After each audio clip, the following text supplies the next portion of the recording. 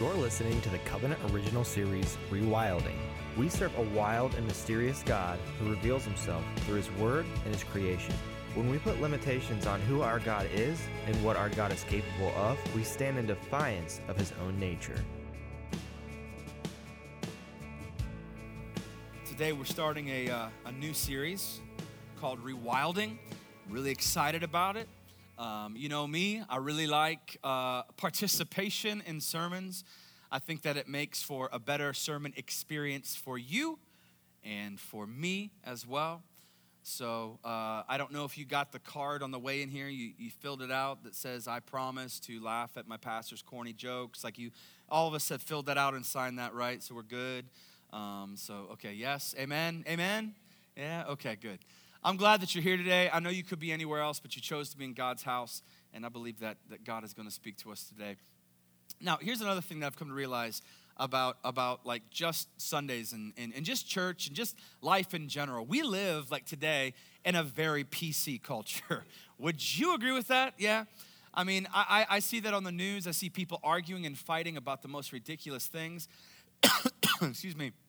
We will yell at somebody for putting too much cream into our $6 cup of Starbucks coffee, and maybe the barista won't feel confident enough to say, you're crazy, right? Because they want to be PC. We live in a very PC culture where we don't want to offend.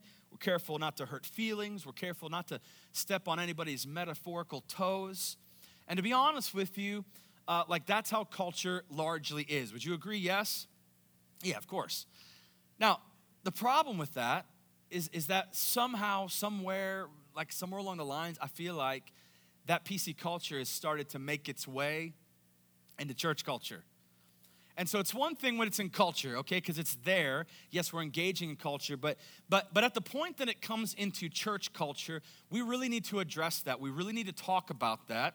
And we don't like talking about things we don't like talking about things that challenge the status quo or PC things.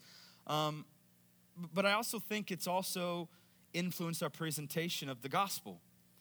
I also think it's influenced our version of God. We want a PC God. And I also think this has been embraced. You're just going to have to kind of suffer with me for a minute here. I think to a large degree, many churches have embraced the PC culture. I think we at times water down the message. I think at times we kind of shave off the edges of the gospel to make it a little more, easy. Maybe we shy away from more difficult texts. We make the gospel more inclusive by, instead of presenting the exclusivity that Jesus speaks of. You know what I mean? Like the narrow is the way, narrow is the road, and fewer those who find it. We major on the sentiment and not the surrender. We teach a gospel where God first reacts to us instead of us first repenting to God. We preach sermons about, and it's about to get real, okay? So just hang tight. We preach sermons about living your best life now and 7 steps to true happiness and how to feel good about yourself at all times, in all areas, forever and ever, amen. These are the type of sermons that we hear. We hear about how Jesus died so we could experience riches and health and success. And if that weren't enough, and I'm sorry if I sound a little bitter, but if that weren't enough, I believe that we've reduced God into a simple equation. If you're taking notes this morning, highly encourage you to do that. I want to give you that equation. It's simple, and it's this: Jesus exists for me. We have reduced God to this very simple, limited equation. Jesus, or God rather, exists for me. That his universe revolves around us. In other words, are you with me this morning? In other words, we have tamed God. We have caged God.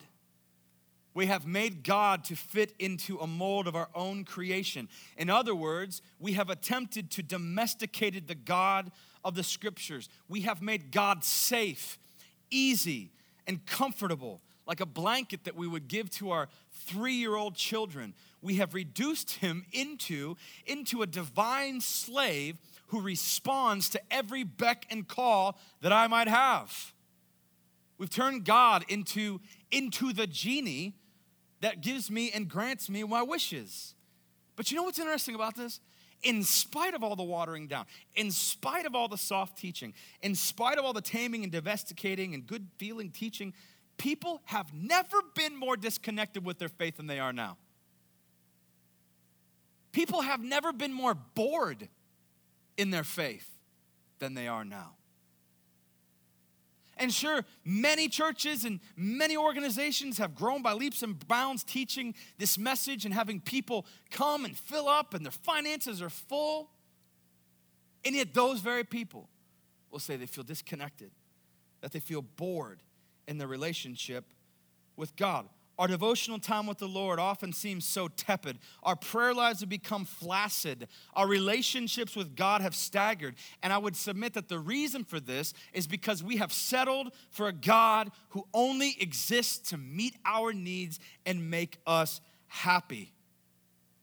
But I would say, I would assert, I would suggest that we must rediscover the true God of Scripture. We must truly rediscover the ferocious God of the Bible, the untamable God of this ancient text. We must encounter the God who makes mountains melt like wax, the God who is seated on his throne, surrounded by thunder and lightning and terrifying angels that speak of his power, both day and night. The God who is described in Scripture as a consuming fire dressed in unapproachable light. The God that makes the earth tremble and the demons shudder. We must rediscover this wild Father. We must rediscover the God, the true God of Scripture. And here's what I know. I want to make, like I truly at my heart, I want to make a difference in my life. And I know that you do too. I've had enough conversations with you. I've had enough conversations with the body of our church to know that we long to make a difference, don't we?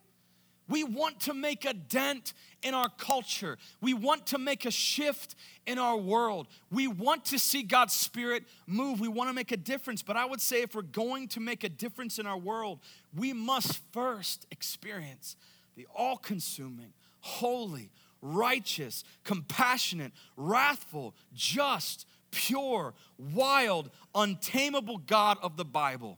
Because whether or not you realize it, whether you realize it or not, that is the God that you serve. We do indeed serve a wild and mysterious God who reveals himself through nature, his word, and creation. And so listen now, when we put limitations on who God is or what God is capable of, we stand in defiance of his own nature. Our God is wild. Now here's what I can tell you. This is inside of all of us as well. I feel like I can speak with some authority on this because I have 4 boys.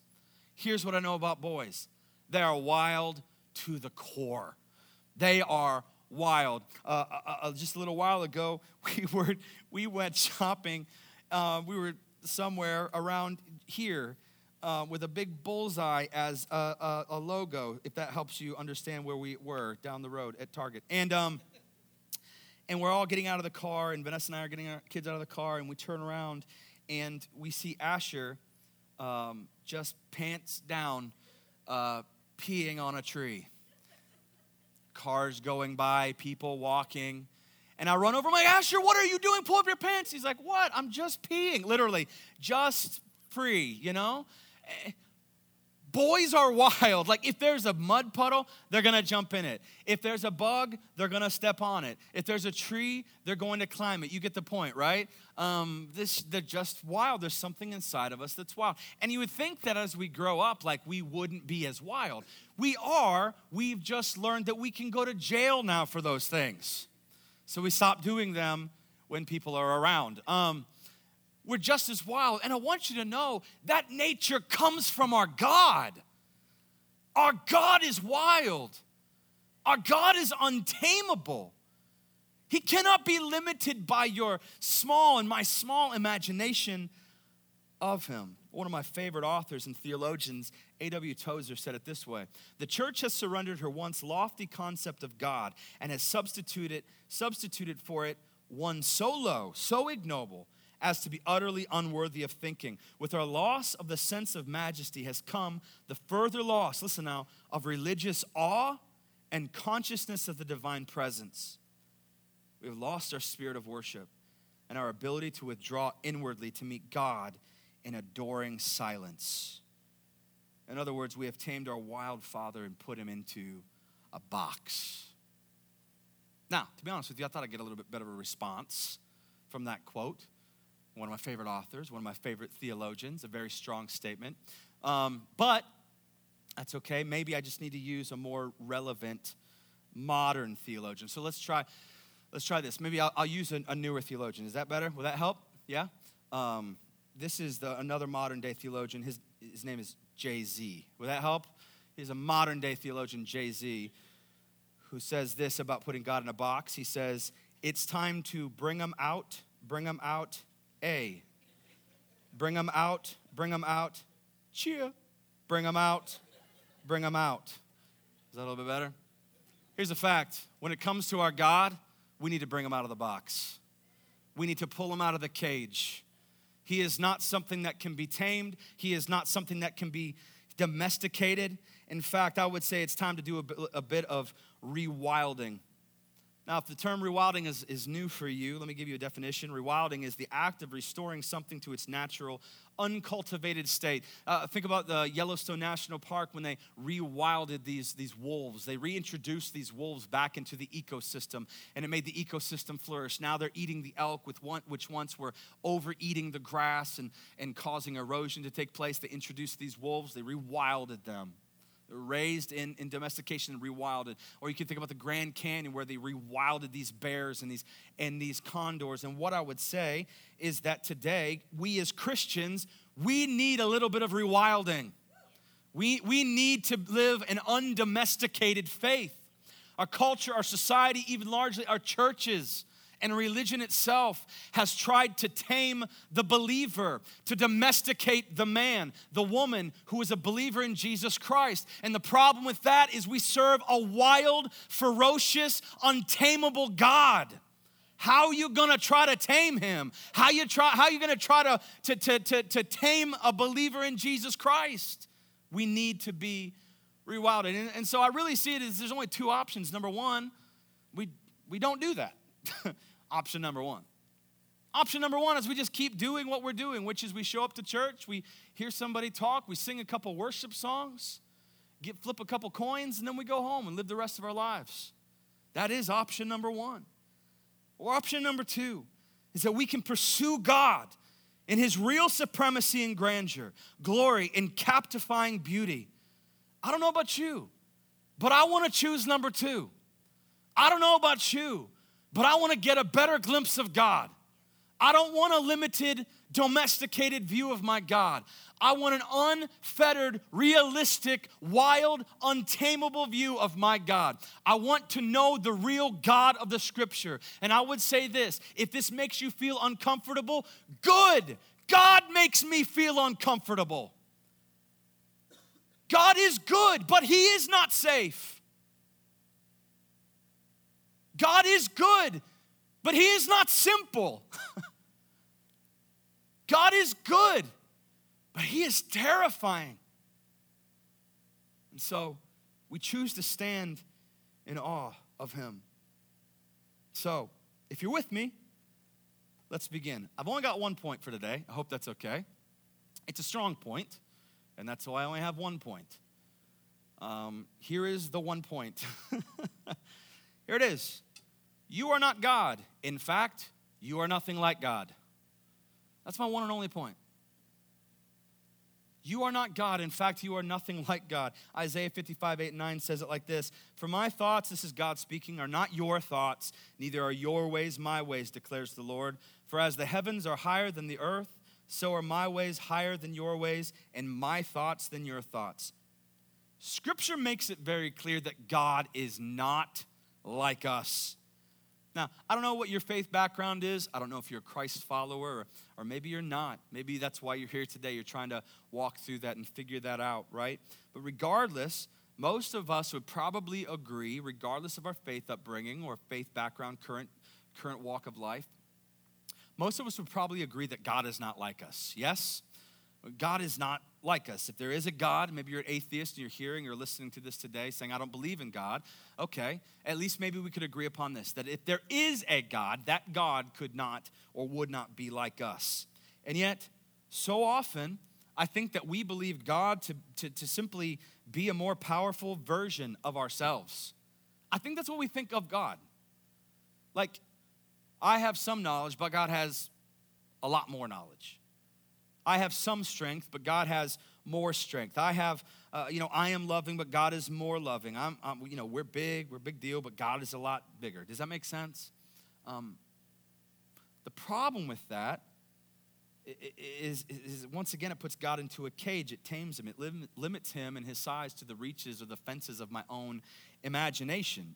Yes, it is true. You can make the argument, and you're right. It is true that as image bearers of God, which Scripture tells us that we are, it says that we are created in his image. So as image bearers of God, we do share some of his attributes. But Scripture also makes it painfully clear that God is not like us. God is not like us. Listen, God is not a bigger, better version of us. God is not an upgrade deluxe version of us. No, God is infinitely greater than us. God is wholly other than us. He is a God who decimates our imaginations and obliterates our tiny misconceptions of him. And if we were truly honest, I wonder if we would imagine ourselves as like miniature gods of miniature worlds. You know what I'm talking about? We're after control, we're after power, we fight for success and popularity and celebrity, and in our heart of hearts, we truly believe that we are quite something. Now, we may not play that off on the surface, but in our heart of hearts, we truly believe that we are quite something. And although we know God is God, surely God is at least impressed with us, like a little bit. Just a little bit, right? God is impressed with us. The reality is, all of us, we are desperately in need to be impressive. We long for respect and honor and accolades. We look up to those who have made it big. We look up to those who have reached the top. We adore rock stars. We adore comedians and actors and politicians. But the question is God impressed? Is God impressed? What does God think of our, quote, impressive accomplishments? If God is not like us, then is God impressed with the things that we're impressed with? I don't think so. In fact, I think it might be quite the opposite. In fact, listen to how Psalm 2 puts it. Starting verse 1, it says, "Why do the nations rage and the peoples plot in vain? The kings of the earth set themselves, and the rulers take counsel together against the Lord and against his anointed, saying, let us burst their bonds apart and cast away their cords from us. He who sits in the heavens," pause. Look at this next word. What does God do? It says that he who sits in the heavens laughs. The Lord holds them in derision. Listen, God laughs at our plans to come against him. And notice, he doesn't even bother to get up. Scripture makes it very clear he's sitting in the heavens. God is not impressed with our plans. God is not impressed with your celebrity. God is not impressed with your wealth. God is not impressed with your power. And honestly, why would he be? Why would God be impressed with power, wealth, control, celebrity, fame? Isaiah 40:15 says like this, "Behold, the nations are like a drop from a bucket." Wow. There's a gut check. "And are accounted as the dust on the scales." Listen, all the nations put together from all time, put together, all of them are nothing more than a drop of water to God. If all the nations got together and made a multi-billion person army, they would still be nothing more than a drop, a blip, a slight mist to God that he wouldn't even waste his time standing up about. He laughs at the things we think God should be impressed by. And you may be a high-powered lawyer, you may be a corporate executive, a billionaire, the best boss, the best parent, the best teacher, the best pastor, the best student. Congratulations. Just know that you are still one tiny little atom in a drop that makes up the human race. We are nothing but, according to Scripture, but a piece of dust that doesn't even register on the heavenly scale. Now, take a breath. Just breathe. Back up. I'm not talking about your worth. I'm not talking about your value. I understand that this talk is not politically accurate or politically correct. This way of talking is not, political. It's not PC. I know everyone deserves a blue ribbon. Everyone is a unique snowflake who deserves to be handled carefully. I get that. Okay, I understand where you're coming from. I'm not downing your accomplishments, your worth, your work ethic. I'm just saying that we severely need a dose of reality.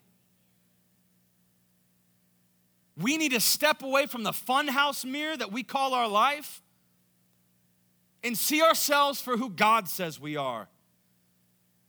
And we also need to see God for who He is, because once again, God cannot be, will not be, could not be, cannot be domesticated. God cannot be tamed. God is wild. The God who is not impressed, He is not impressed by the things that impress us. God is not impressed by those who manage to fight their way to the top. He isn't impressed by how many songs you've gotten into the top 100 Billboard. He isn't impressed with your genius. He isn't impressed with your bank account. He isn't impressed with the dictators, the presidents, or the kid who can solve the Rubik's Cube with a blindfold on.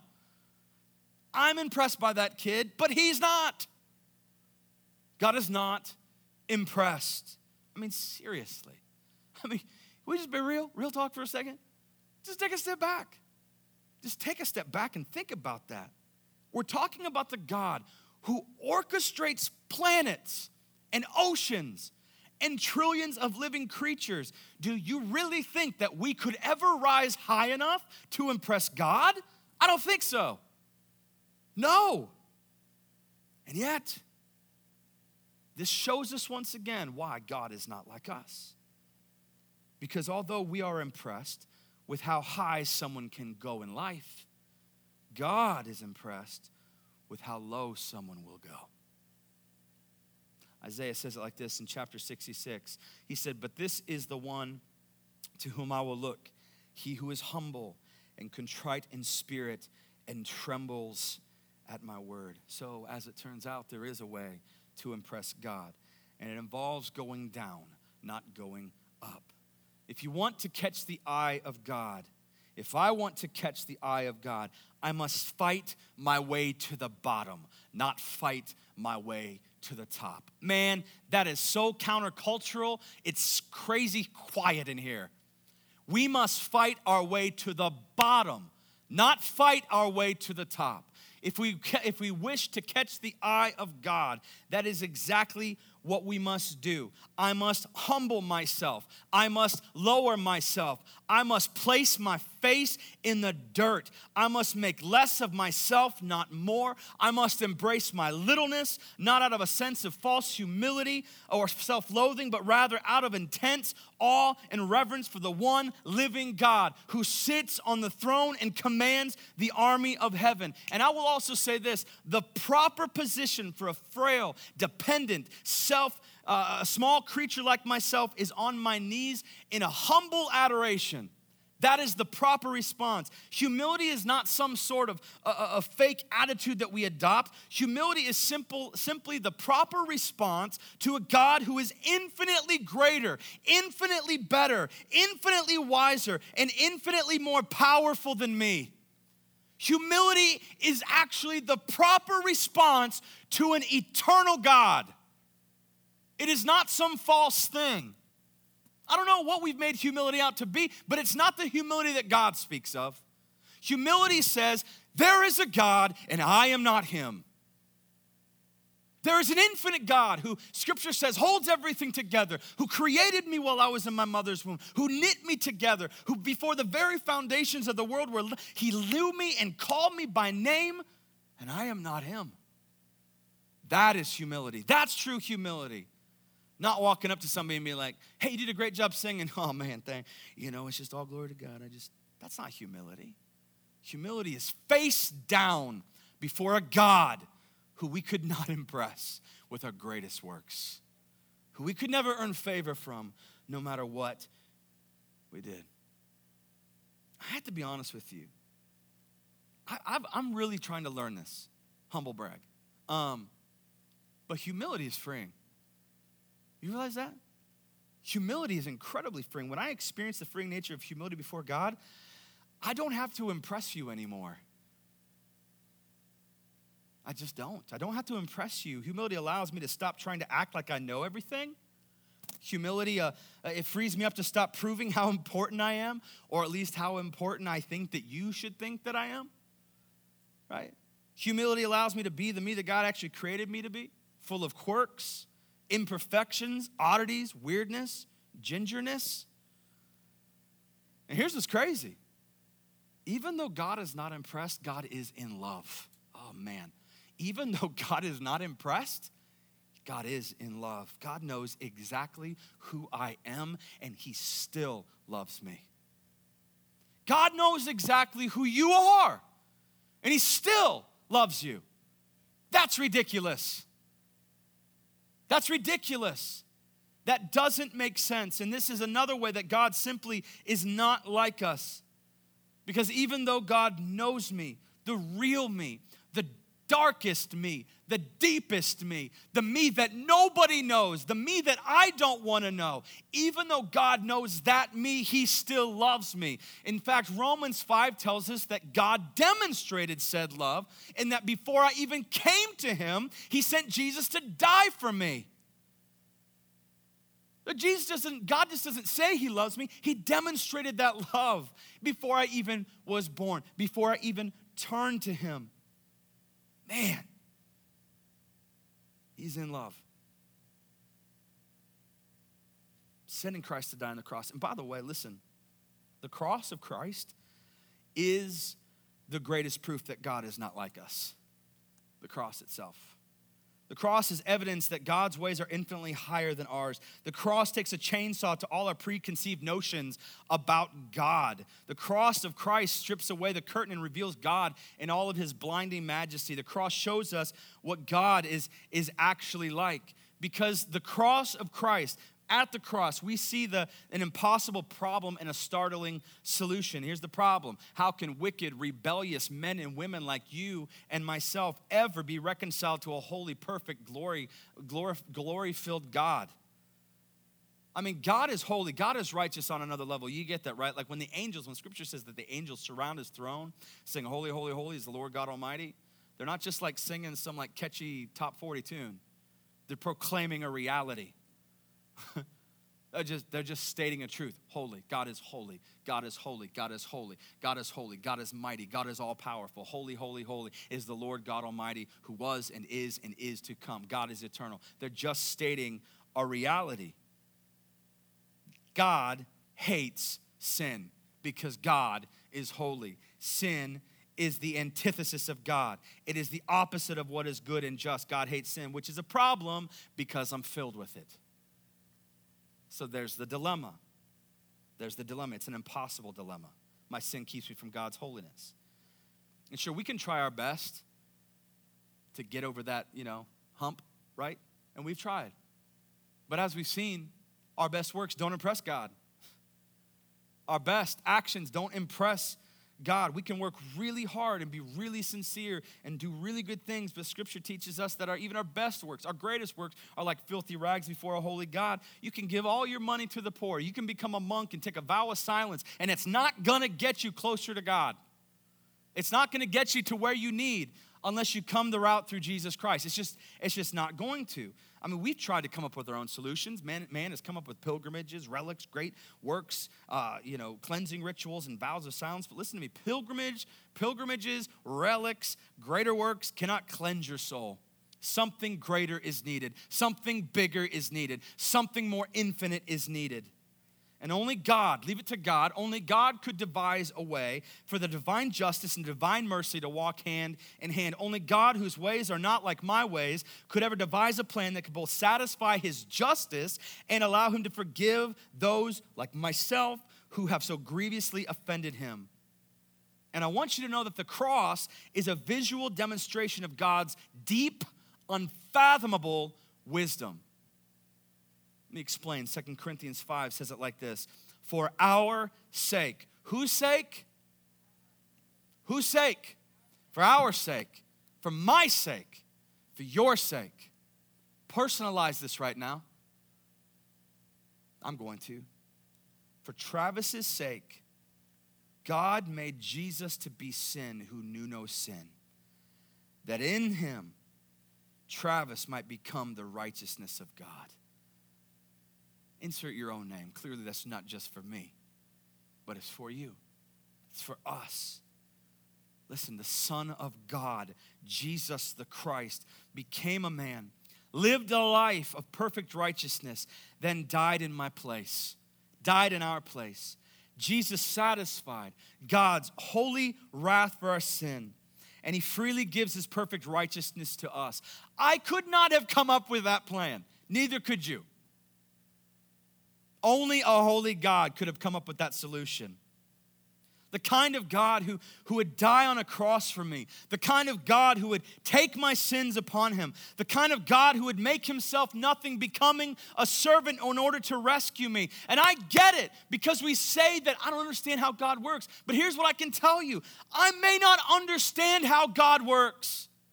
I may not always understand why God does what he does, or even like the things that he does, but I can trust a God who would take his own son's life in order to save mine. I can trust that God, regardless of my situation, my circumstance, my children, the people that have left me, the people that have loved me, the people that have hurt me, the people that I've lost. I can trust a God who would take his own son's life to spare and save mine. Romans 8 says it this way, he who did not spare his own son, but gave him up for us all, how will he not also with him graciously give us all things? See, God did the unthinkable and impossible for me and for you, because God cannot be tamed, because God is wild, because God will do what God wishes to do, and God desires you. God loves you. God comes after you.